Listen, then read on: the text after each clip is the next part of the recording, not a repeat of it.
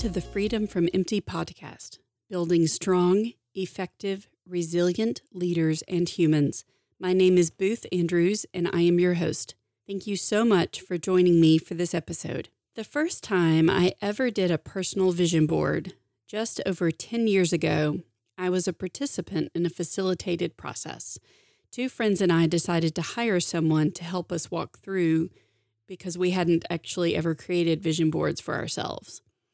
One of the most fascinating parts of that process, from my perspective, was that the facilitator asked us to write a list of things that bugged us as part of our homework. The items on the list could be big things or small things.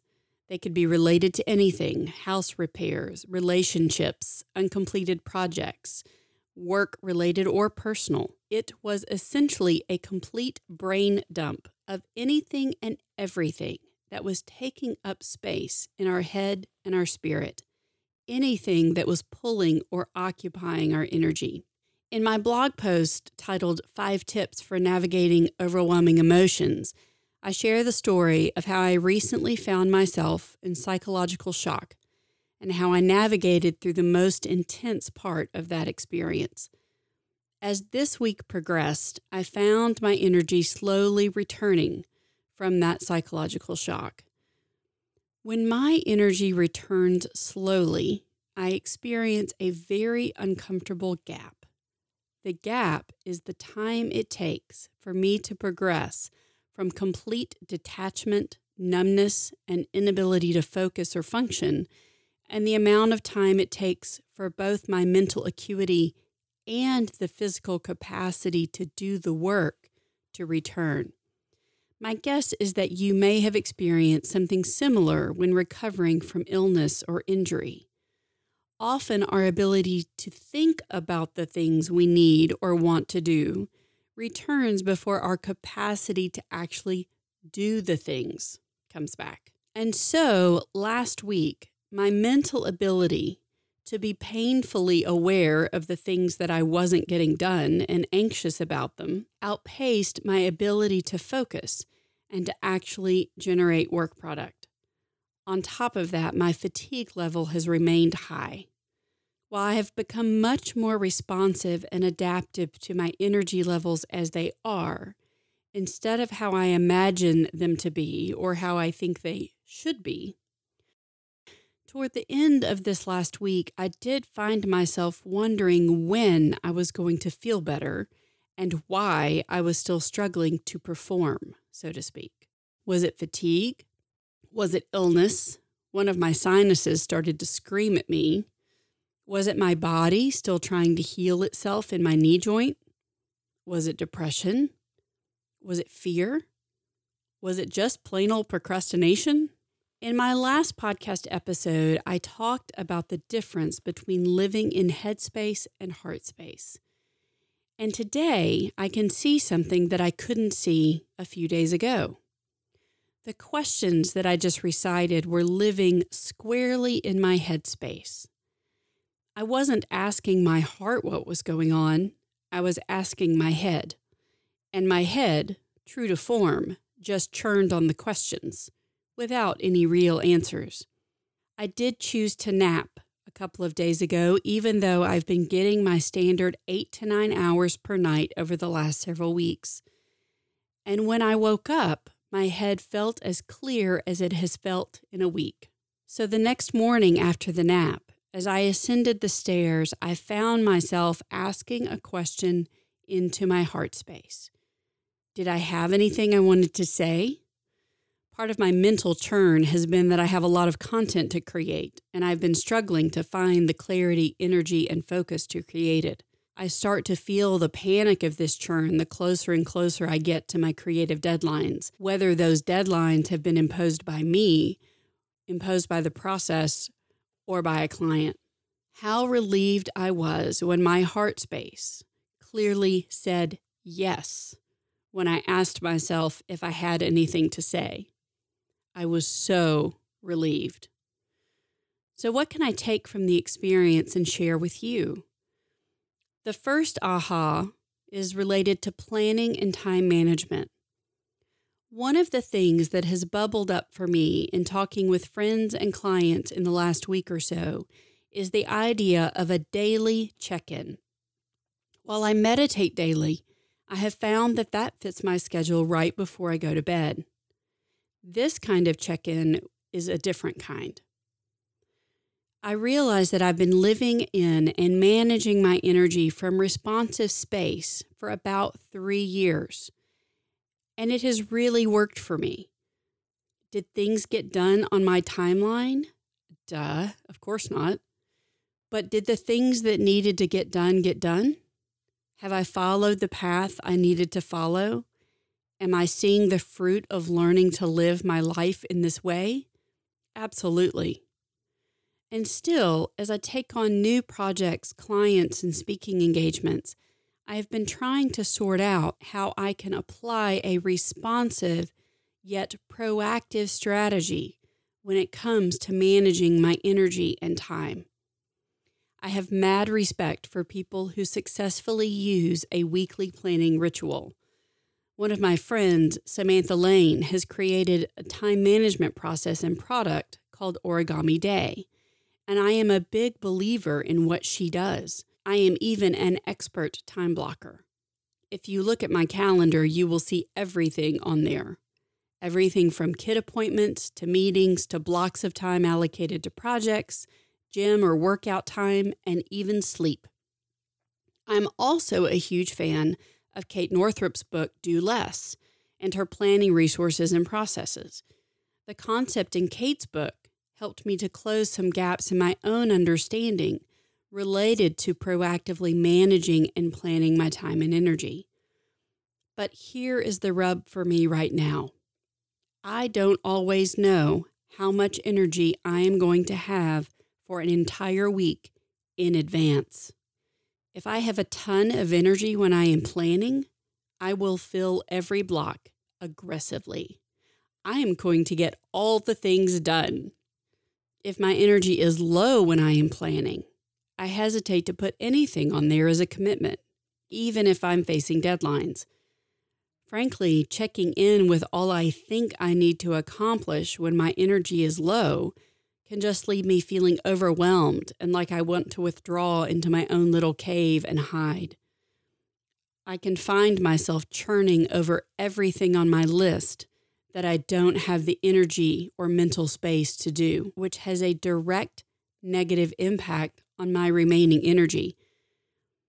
The vision I get in my own head of what this process is like is when the rest of the water goes down a drain.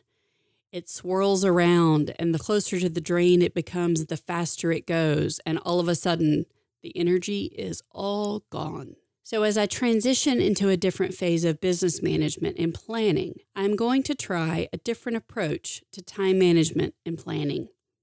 I will create a weekly list of work-related to-dos, or actually all to-dos, but I will wait to put them on a specific day until I check in with my energy and my heart space each morning.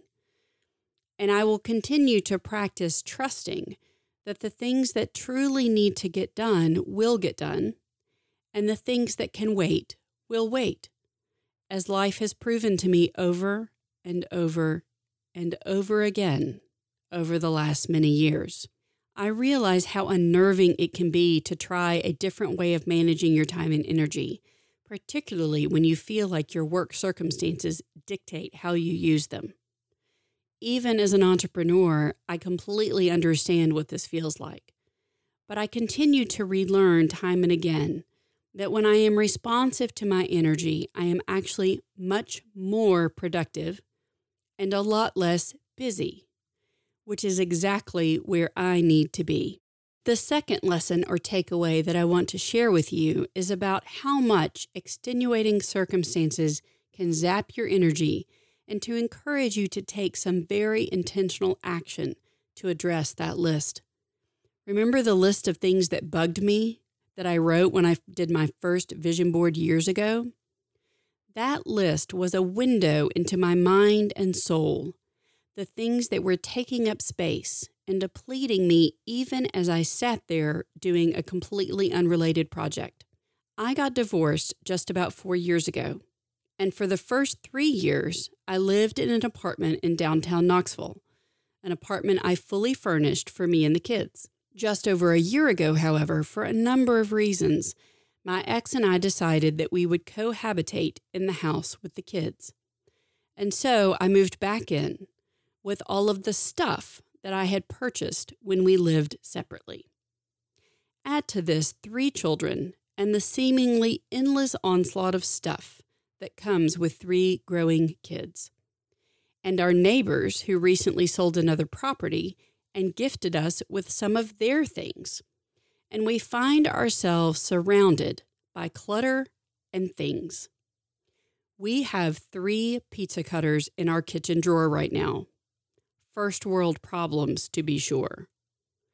But my physical space affects my energy, though you might not be able to guess it when you walk into the house because it is often such a mess.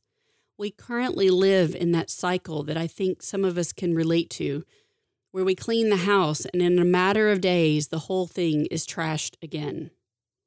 So, for my upcoming birthday, I ordered a giant dumpster to be delivered to the house. Yes, I could make all sorts of statements about minimalism and stuff and the environment and all the things. And for many years, I have intentionally lived with a focus on less stuff and more experiences. And yet, the stuff seems to accumulate anyway. So when I wrote this episode, it was also House Purge Day, and I was so excited. Yes, I realize that it probably also says something about my age that I was totally pumped about the open-top dumpster being delivered to the driveway. But I also anticipate that having less stuff and less mess and clutter, less of things we don't need, will open up our energy and space and breath for things that we do need: time, presence, energy, and creativity. So I encourage you to write down that list of things that bugs you. What are all the things, big and small and material and immaterial, that are occupying your brain and your energy, even when you aren't doing anything about them? Perhaps more so because you aren't doing anything about them. And see how many you can cross off your list in the coming weeks or months. We cannot always control the things or people or circumstances that bug us. But at the same time, often there are a number of things that we can actually do something about. Focus on those things. Find resolution and take action. And I think you will find space and energy that you did not realize you had as you reclaim your head and heart space. For more information about the work that I do with individuals, groups, and organizations, go to boothandrews.com. You can also find me on Facebook, Instagram, and Twitter at @TheBoothAndrews. Thank you for listening, and if you haven't already, please hit subscribe and remember to rate this podcast on iTunes or wherever you listen to podcasts. I look forward to being back with you next time.